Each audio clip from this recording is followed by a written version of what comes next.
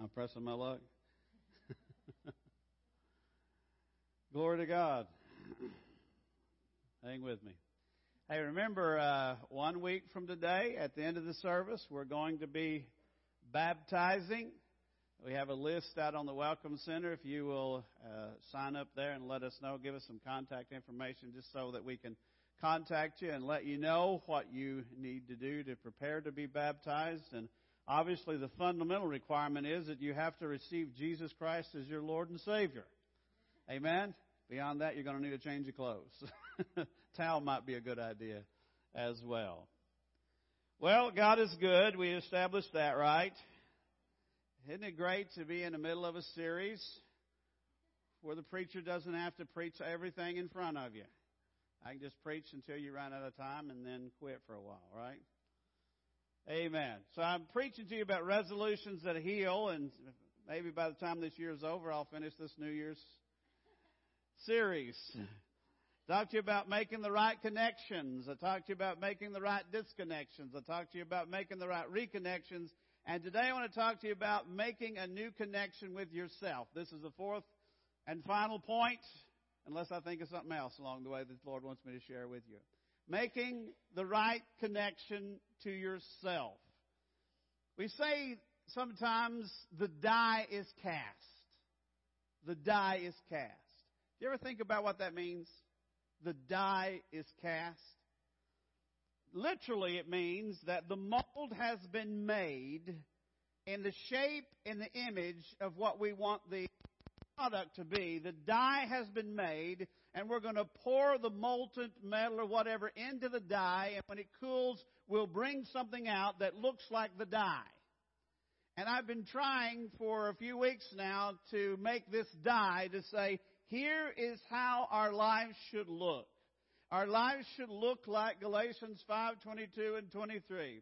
Love and joy and peace and patience and kindness and self-control and faithfulness. All those things, that's the die that we've been trying to cast. You know what my biggest challenge has been? Thank you. You're going to carry the rest of them today, I see. Is convincing you that that's the life that God said you can have and the life that you should be pursuing. He didn't say some people are going to have love and joy and peace and patience and kindness, etc. He said the fruit of the Spirit is. Wherever the Spirit of God is allowed to live and take control, there's going to be love and joy and peace and etc.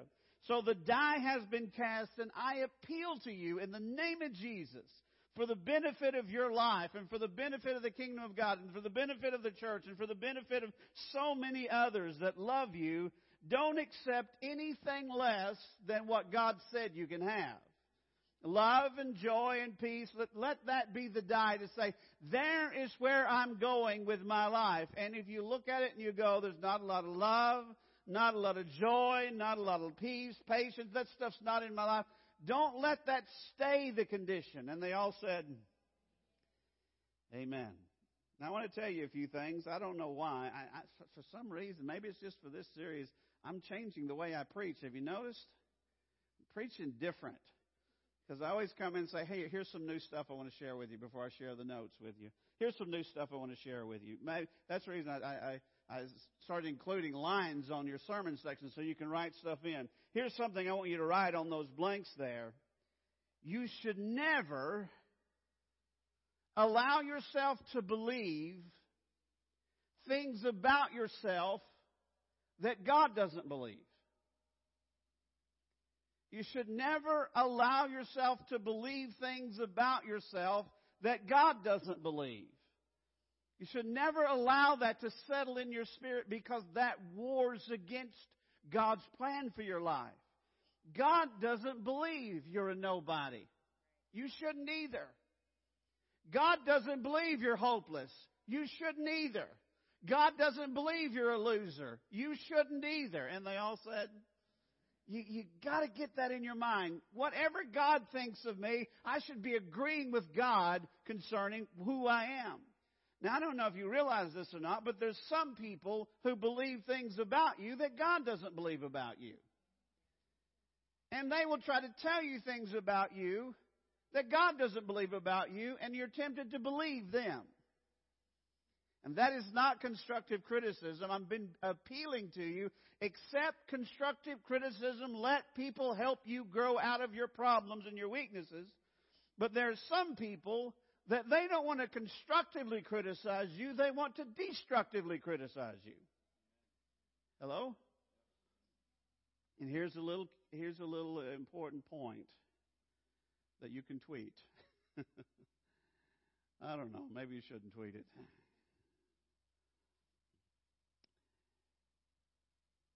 There should be a no dumping sign over your life. Can I tell you a story before I start preaching? Raina said please, so she's desperate for this story. Anybody else?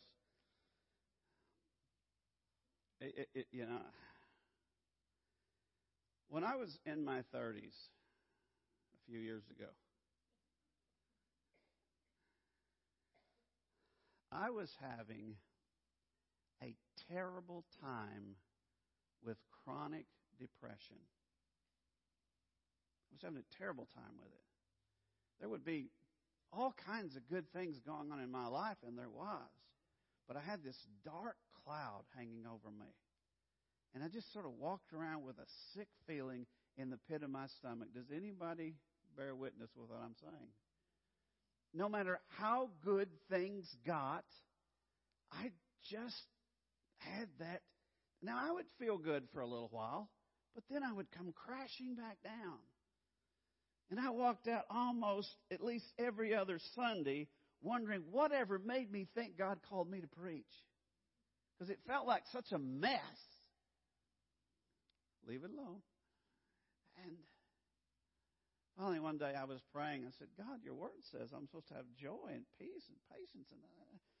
And it's like I saw, there wasn't a vision formed, but it's like this concept appeared in my mind. And maybe you have to be from Arkansas to understand this. But in my mind, I heard that beep, beep, beep, beep, beep. You know what that is? It was the sound of a garbage truck backing up and dumping. And it's like the Holy Spirit said, you're never going to have peace until you stop allowing people to put their garbage in your life. You're never going to be happy as long as people are allowed to put their garbage in your life. And I did something I don't recommend, but I did it anyway. I made a sign, and I tacked it to a mop handle. And in my hand, I painted the sign white, and I painted a sign that said, no dumping. And I brought it to church on Sunday morning, and I stuck it in a flagpole. And I said, henceforth, some of us need to do this. We need to say no dumping anymore. If you've got something you want to share with me that'll make me more like Jesus and you love me enough to share it, I want to hear it. But if you just want to make me feel bad about who I am, I don't want to hear that. Hello? Hello? You've got to put that no dumping sign. Someone asked me, because I've harped on this so much for the last several weeks, you've got to open up your heart and let people be honest with you about what's wrong with you. People love you. They love God's call in your life. You can't just shut down and not let people tell you what's wrong with you. And people saying to me, well, how do you know whether you should listen to them or not? Here's a rule of thumb. If they're mad, it's not constructive. Hello? If they're mad, they're probably not speaking to the truth in love. They're speaking in frustration. But when someone sits down with you and says, can we talk? Can I share with you some things I think you should think about? If they love you, and they love Jesus, and they love the Word of God, you might want to think about listening. You know what's wrong with you?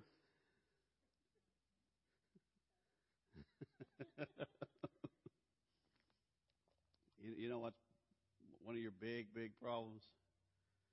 Ethel, you know one of your biggest problems? No, it's not. It's not you. You're different from this.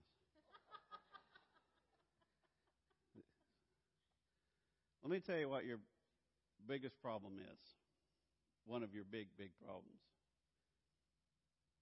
Your ego. It's not you, Ethel. Your ego is so fragile, you cannot take the criticism that would help you. And when people try to tell you what you need to hear, you get defensive and you won't listen. And here's what I'm saying. While you protect who you are destroying who you could be. While you protect who you are destroying who you could be in Jesus. If I'm not willing to let people speak to me in honesty and honestly critique me, I can never become the person God wants me to be, the fruitful person, because my ego is so fragile. Let me read a passage to you that didn't make it to your notes. I think we're going to have it on the screen. Watch this very closely. It's in 2 Corinthians chapter 10. For though we walk in the flesh, we do not war according to the flesh.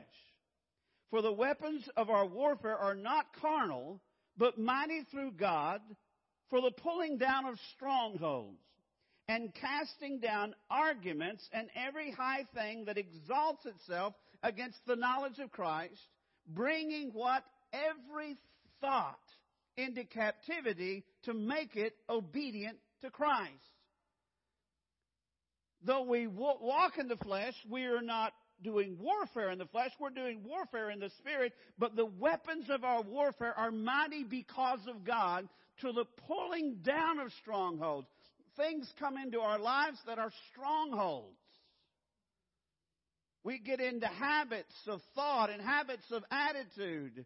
Sometimes we have a stronghold of anger or lust or jealousy or bitterness or whatever that stronghold is. But the weapons of our warfare are mighty through God to the pulling down of strongholds and ultimately taking every thought that exalts itself against the knowledge of Christ. There are some things the devil wants me to believe about me that I don't need to believe about me because they will destroy me. And there are people who want to say things to me that the devil believes to destroy me. I cannot allow that. The Bible says every high thing that exalts itself against the knowledge of Christ. What is the knowledge of Christ? Well, at least part of the knowledge of Christ is that He loves you. That you're valuable to Him. And anyone who speaks to you as if you do not have great value is not speaking the heart of God, the knowledge of God. Anyone who speaks to you like you're hopeless and you're done in and you'll never amount to anything, that is not God. One more before I start preaching. John 13:3. Jesus, knowing that the Father had given Him all things, had given all things into His hands, and that He had come from God and was going to God. Jesus, knowing that the Father had given all things into His hands, and that He had come from God and was going to God. Notice that. You have a participle here for you who like grammar. In other words, this is going on while this is happening. It's contributing circumstances or action. Jesus, knowing this, rose from supper and laid aside His garment, took a towel and girded Himself, and after that He poured water into a basin and began to wash the disciples' feet and to wipe them with the towel that He had girded around Him. Jesus, knowing who He was able to do this. Because He knew who He was able to do this. You see, in biblical days,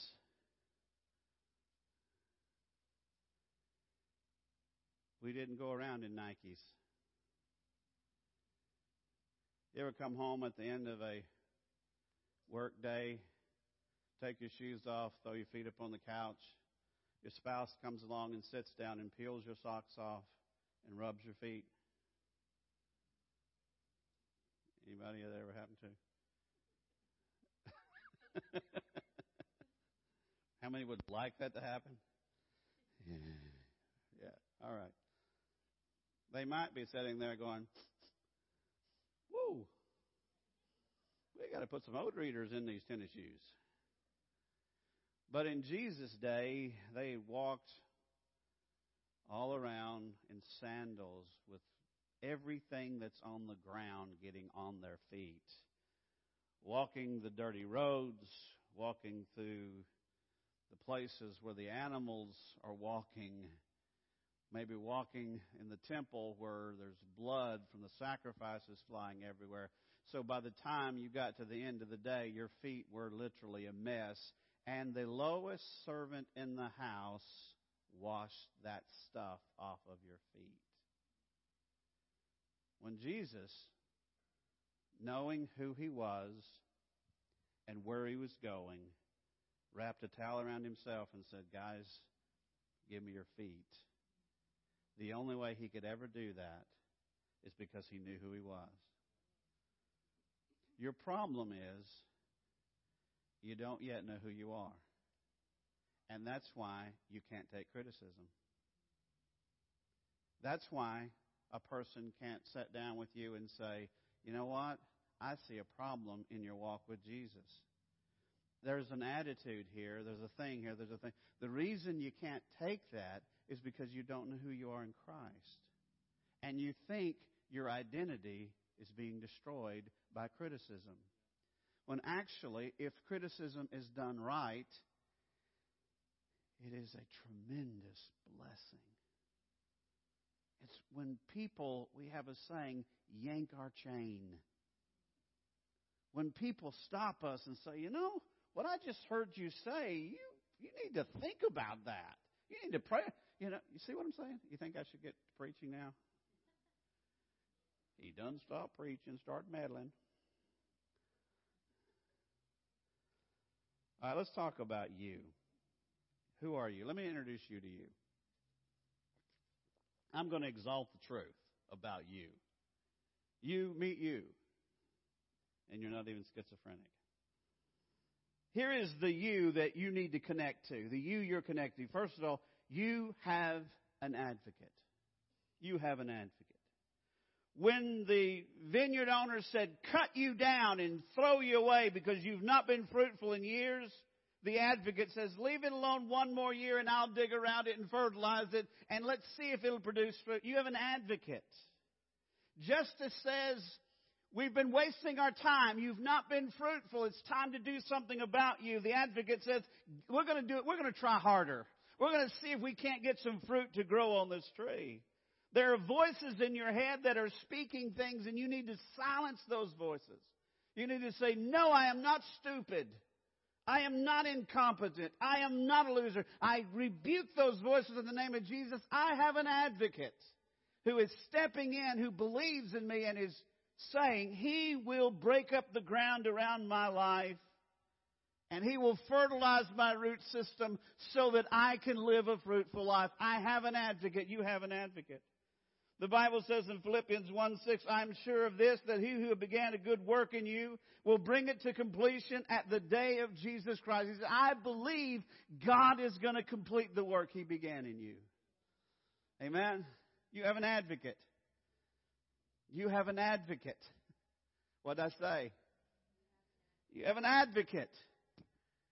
You're not a waste of time. You're not a waste of space. You have an advocate. Jesus Christ, the righteous one, is your advocate. That's the person you need to connect to. I want to tell you a story. It's been a long time since I told this story, so I think I can get away with it. Either that or I'm getting senile and don't remember what I said. Years ago, when our 3 kids were still fairly small, in fact, I think our youngest, our son, was probably about 8 or 9 years old, maybe. Can't remember exactly. But we were in Arkansas visiting family, and I rounded up a few 4-wheelers so we could take a ride in the country. And I took me and my 3 kids and a nephew, and we were running through the woods in the wilderness of Arkansas. And we came upon this creek. If you're from that area, some may be listening to this, it's called Grassy Creek because there's grass in the creek. So we're smart this way. We named it Grassy Creek, In Grassy Creek, there's also a place called Grassy Wells.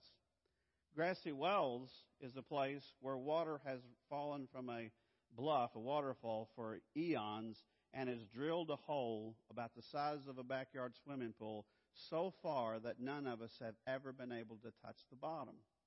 Have you guys heard this story? Pretend you haven't. And so it drilled this hole, and again, maybe with scuba gear you can go there, but you can go down and down and down. And water keeps getting thicker, and your ears start popping, and you just can't get to the bottom of it. And you finally lose your air, and you got to go back up. So we pull up in the four-wheelers, and we're looking off the bluffs at this, and I get an idea. I thought, man, it's hot.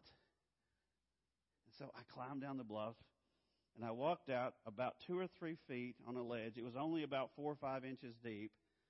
And then I stepped off, and it went down forever. About 4 or 5 feet out from the bank, it was solid rock. About 4 or 5, and then it just went down forever. And so I climbed up, and I knew I got to jump over that ledge to hit the deep water. So I started jumping over the ledge, and I'd swim out. Every time I would get out, my son would say, "Dad, can I do it?" And I go, "No, you can't. It's too dangerous." I'd climb up, and I'd jump over. "Dad, can I do it?" And I go, "No, you can't. It's too dangerous." "Dad, please." And finally, he talked me into it. And I said, "Okay, here's what we'll do. I will go down to the creek. I will stand on the edge of the ledge. You have to jump over my head. If you get short of that, you're going to hit shallow water. It's going to be a mess. Your mom's going to get mad at me. It's going to be a terrible thing. So you got to jump over my head." So I'm standing down there. He's jumping over my head and swimming back out and jumping over. And then one time I'm standing there and I'm looking up, and I watch my son get to the edge of the cliff, probably about 10 or 12 feet up. It wasn't like Acapulco or anything. And I saw that as we had been doing this, the moss had gotten wet. And his foot slipped. And then his other foot slipped. And he's sliding toward the edge of the cliff on his bottom. And it was like, everything looked like it was in slow motion. And I'm going, oh no. Oh no. And he grabbed for a root, and he got a hold of it, and it stopped him for a second and broke. And then all of a sudden, he's in free fall, coming off of that bluff. And I'm standing under him going, oh no. And it's amazing that in my mind, I thought, when he hits the ledge, he might be unconscious. And if he goes in the deep water, I will never find him. It's too deep. So in my mind, in the split second it took to fall off that cliff, I said to myself, get your hands on him. Get your hands on him. And so he comes down. I'm standing there. He lands straddle of my shoulder. He's sitting right here. One leg here, one leg back here. And I've got my hands up. And every vertebra in my back screamed, oh my goodness! The impact of that collision was so intense that it knocked both of us into the deep water. And I remember as we were falling into the deep water and going down, down, down, all I could think of is I have got to get my hands on this kid. So I wrapped both arms around him, make sure you're not getting away from me, because if I lose you, I'll never find you. And then I started paddling back to the top. And as we broke the surface of the water, we were face to face. I'd got him around. I was holding him for dear life. We were face to face, nose to nose. I remember his hair just parted as we came up. I thought, what conditions is he going to be in when we part the surface? And his eyes popped open, and he looked at me, and he said, that ends my cliff diving. And so I swam to the ledge, and I put him on the ledge, and he climbed up, jumped on the four-wheeler. I tried to get out, but I could barely move. I crawl up the side of the thing, jump on the four-wheeler. Have you seen those old westerns where the wounded gunfighter comes back on the horse? He's all slumped. That's how I came in on the four-wheeler. I was kind of, riding it in. I remember I walked in the house, and I laid down, and for days I couldn't move. The trauma to my spine. And my wife came in, and she said, what happened, Jeff? And I said, well, let me tell you how I saved your son. And so I started telling her how I saved her son's life. I think she laid a bottle of ibuprofen on the bed next to me and stood up and said, I can't believe you. You let our son jump off a bluff? What were you thinking? So I was in the doghouse and I was sick for days after that. There's one thing I never considered. When my son was in free fall off a bluff, heading toward a ledge just on the surface of the water, I never even considered stepping out of the way. It never crossed my mind. It wasn't an option. We were going to experience this tragedy together. I told you that to make a point here. Jesus will never step out of the way. He will always be your advocate. No matter what you have done, no matter what you have fallen from, He will always stand between you and the danger beneath the surface of the water. Because He's a good Father. Do you believe that? I'm going to come along and massage your heads, you know. Do you believe that? Do you believe that Jesus is your advocate? You have an advocate. You've got to believe that. You've got to hang on to that. Secondly, you're fruitful.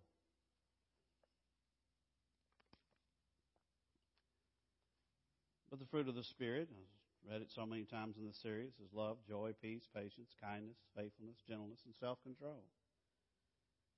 Those who belong to Christ, I haven't read this one much in the series at all. Those who belong to Christ, Jesus, have sacrificed the flesh and its passions and desires. Since we live by the Spirit, let us keep in step with the Spirit. Listen to me very carefully, every metaphor breaks down. And you hear people take metaphors and build all kinds of doctrines out of them. Every metaphor breaks down. Jesus is the Lamb of God. That's a metaphor. But He doesn't have 4 legs and wool. See, it breaks down at some point. Here is where this metaphor breaks down. He says, since we live by the Spirit, let us keep in step with the Spirit. So if I'm living by the Spirit is then I have a choice as to whether I'm going to enjoy the love, joy, peace, patience, whether I keep in step with the Spirit. I know an apple tree produces apples. It doesn't produce apples one day and not the next. It's an apple tree. If it's in season, it's apple tree. But we, as fruit bearers of the Holy Spirit, we choose what we're going to do. In other words, I have, by the Holy Spirit, love and joy and peace, etc. I choose whether or not I'm going to access them. I can walk around broke with a pocket full of money because I'm not accessing the money that's in my pocket. But Jesus says that I can keep in step with the Holy Spirit. If I'm going to live by the Holy Spirit, I keep in step with the Holy Spirit. In other words, raise that fruit of the Spirit to the surface. The presence of joy and peace does not mean that I always have joy and peace. It means it's always available to me. I choose whether or not I'm going to take advantage of what the Holy Spirit has put in my spirit. Hello? I make a choice. I need to remind myself that fruitfulness is something that God has given me. And as I keep pace with the Holy Spirit, it comes to the surface.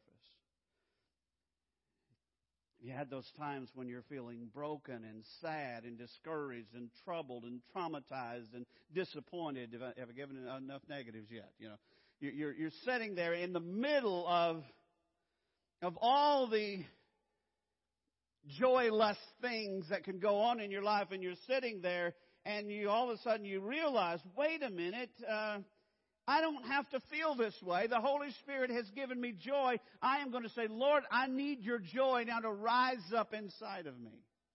I needed to come to the service. It is my birthright. It is my right as a child of God not to be devastated and not to be weary and brokenhearted. Now, it is my birthright to rise up and say, I am a person that God has put joy and peace in. Though it makes no sense, and given the situation I'm in right now, I choose by the power of the Holy Spirit to experience joy and peace. Is that just plumb weird? Number 3, you are victorious.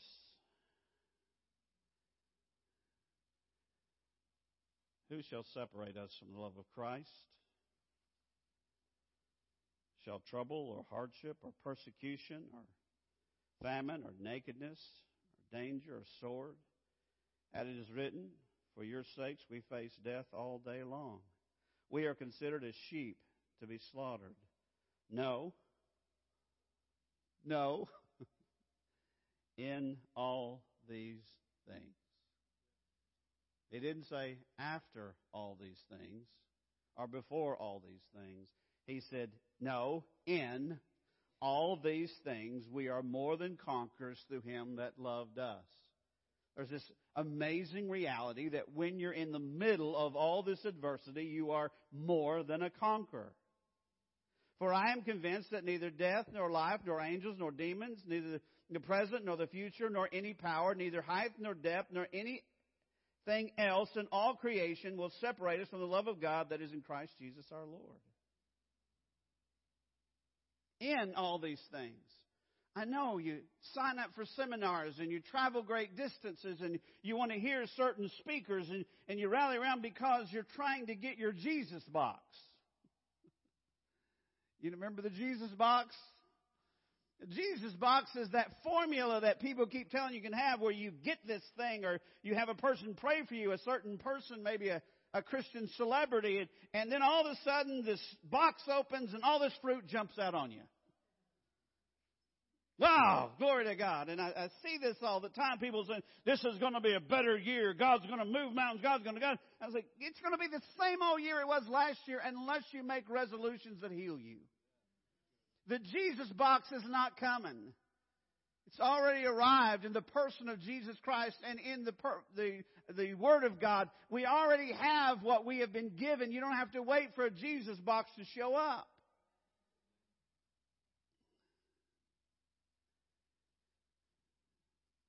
You are these in all this trouble.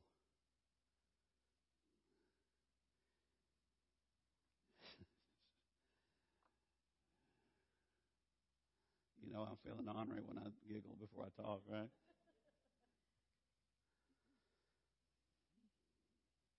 I prophesy that life is going to get tough. I prophesy that there will be days that you will wonder whether you're going to make it or not.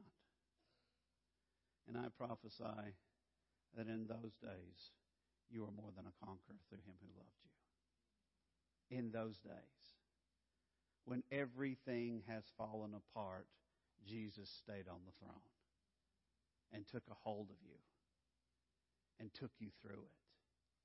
Those guys and gals who are telling you, come and let me pray for you and we'll cancel all your adversity, they're lying to you. It's not going to happen.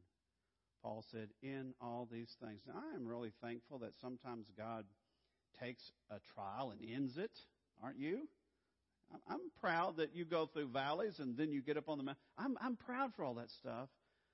But this whole world has got some problems. Paul said, if in this life only we have hope in Christ, we are to be pitied among everybody else. I mean, we've got the short end of the stick. Life will get tough and it'll get difficult and it'll be problematic. But there's going to be a presence of God in you that in the midst of great adversity, you are more than a conqueror. That's who you are. You were designed for this. I haven't bragged on my Ram in a while, have I? I have a Ram 1500 with a V8 turbo with a Hemi. Yeah. Once in a while my wife says, "Are you going to be able to get out today in this snow and this stuff?" And I just open the window and I say, "Look at that black beast. It was designed for this." If I ever have an accident, you'll never let me hear the end of it, will you? It was designed for this. You just push four-wheel and it just comes crawling out of that stuff. What about the next time life aligns itself against you and adversity is everywhere? How about you just sort of throw your head back and say, "God designed me for this. God designed me for this. I'm not going down. I'm not giving up. I'm not wringing my hands. I'm not throwing in the towel. I'm not cursing my God. I'm not denying my God. I was made to be more than a conqueror in very difficult situations." Amen? That's who you are. Let me introduce you to you. That's who you are. You're that one that buckles down when the host of hell is coming against you and the enemy's coming in like a flood. You are that believer who rises up and says, "Oh no, Jesus has got me. We're going to be all right. God has established me in Him." Amen? I have time for one more real quickly. You are a servant. And we'll stop here. His master replied, and I want you to follow this real closely. "Well done, good and faithful," what? "Servant."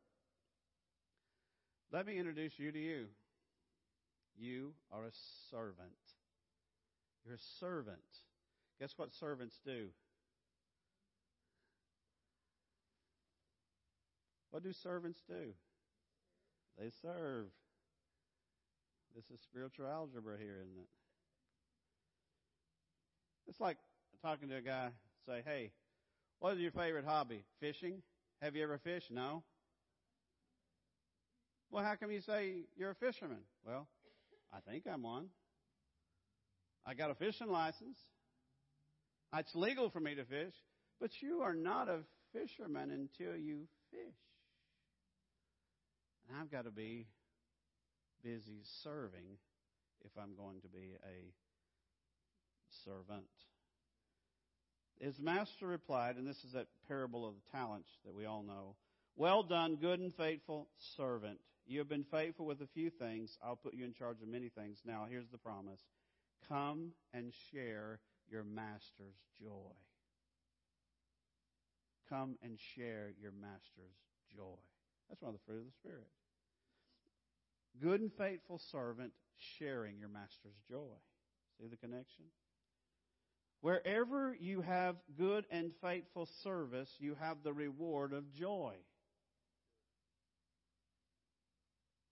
Joy comes from a solid connection to your identity as a servant of Jesus Christ. Grief comes when we stop seeing ourselves as servants. Because if we're not good and faithful servants, we're not rewarded with the joy of our master. So we've lost something there. Can you say amen to this, if nothing else? Our master is worthy of our service. Our master is worthy of our service. Find a way to serve your master.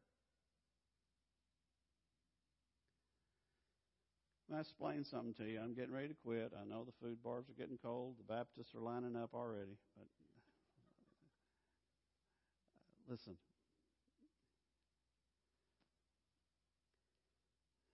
Are you listening? It's popular in the American Christian culture today to make God the servant and us the one being served. So much of the teaching and preaching I hear when I tune in to the media church and the mega church is, here's how to get God to serve you better. God will serve you, and He'll give you this, He'll give you this, He'll give you this, He'll give you this, He'll make you this, and He'll make you that. And when the Bible says that He's not my servant. I'm His servant. And when I try to flip the script and say, Jesus, here is my wish list. Give me all these things. And by the way, I need you to serve me a little bit better. I need you to step up your game, Lord. I mean, I need more money. I need more happiness. I need this. I need this. When the Bible says, if I'm a good and faithful servant, He will reward me with the joy of my master. And I can never share my master's joy unless I serve my master faithfully. That's the issue. I'm trying to introduce you to you. I got about half done today. But I want to introduce you to you. And before I close and give the final challenge, I'd like you to listen to a song that our sister Raina is going to do. And just kind of worship. I'll come back in a moment and close the service. Worship with her.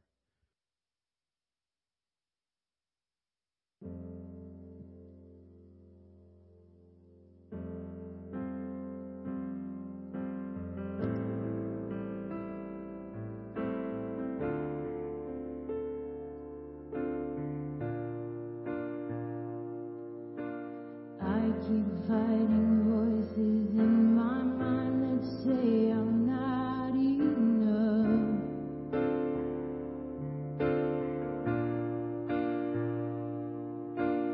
Every single lie that tells me I will never measure up.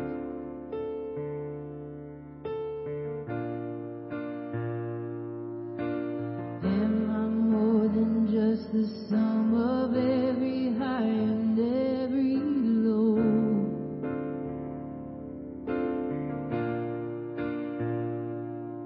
Remind me once again just who I am, because I need to know.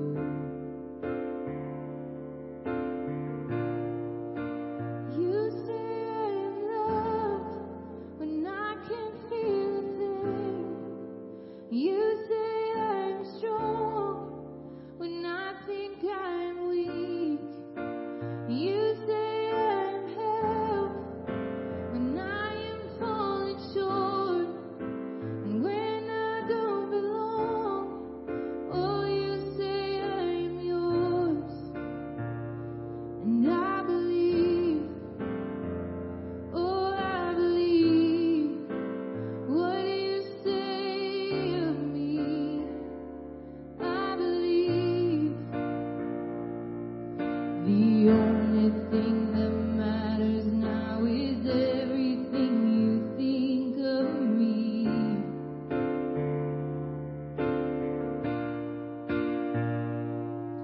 In you I find my worth, in you I find my identity. Oh, you say I am loved when I can't feel a thing. You say I'm strong when I think I'm weak. And you say I'm held when I am falling short, and when I don't belong. Oh, you say I'm yours, and I believe. Oh, I believe what you say of me. I believe. Taking all I have and now I'm laying it at your feet.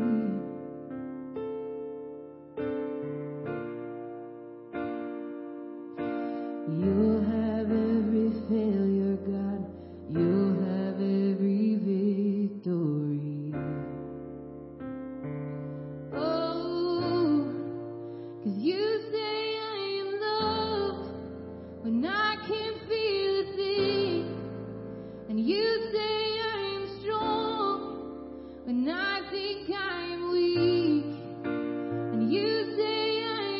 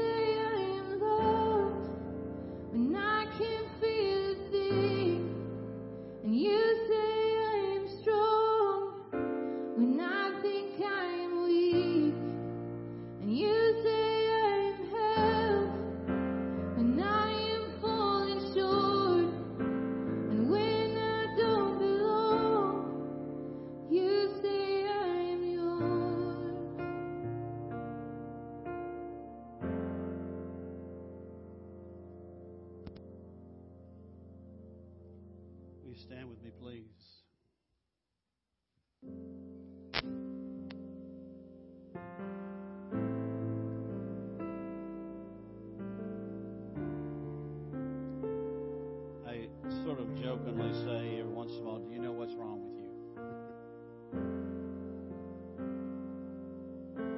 Truly, when we don't know who we are in Christ, it becomes impossible to live that reality. And some of us, maybe I just say all of us, let's do that. We need to be secure enough to let those who love us and love Jesus speak the truth to us. And show us areas that we need to improve on. Step up our game. Or repent. Or change. And I really believe, well, the Holy Spirit has really been working on me all this week. This has been running through my mind. You can't get there if you're not secure in Christ. The moment someone tries to give you some truth that is uncomfortable, you'll be defensive and you'll attack. So, what I'm saying today is we've got to believe our value in Christ. We've got to believe that He is in love with us, that He adores us, that nothing is hanging in the balance. When the Lord is using people as iron sharpens iron, it's not to degrade us, it's to elevate us. Some of us right now, we need to say, Lord, I'm sorry. People have tried to speak truth into my life, and I've been defensive, and I've counterattacked, and I wouldn't hear it, and I am not who I could be had I just listened to people who love me. I need to say, Lord, I'm sorry. Help me be secure in who I am in You, so I can hear difficult truths. Father, today we come face to face with the person You want us to be, with the person You died to make us. The die is cast. And Lord, I pray for those whose self-image is too fragile to accept constructive criticism. I pray, Lord, because they can never connect in a healthy way to other believers until they reach that place. I pray, Lord, that they would just relax in You and know who they are in You, and that they'd be able to receive Your truth, whether it comes from Your Word, Your Holy Spirit, or other believers, that they would just know who I am is already established in Christ. Lord, we just ask for that blessing. And then, Lord, I ask if there's anyone here today that does not know You as Lord and Savior, I ask You to give them the faith to believe that they are infinitely valuable to You, that You died on a cross for every one of their sins, past, present, and future. And give them the faith to pray and believe in their heart that Jesus paid for their sin, and confess with their mouth that He is Lord. And in doing so, You're writing their name in Your book. Thank You for that in Jesus' name. Amen. If you prayed that sinner's prayer with us, let us know. We need to help you get started. And again, I say this once in a while, but especially in this series, take your notes home with you. Spend some time with them. Wrestle. There's some very important and complicated stuff the Lord is doing in our hearts. Amen? God bless. Next week we'll finish off this part of the series.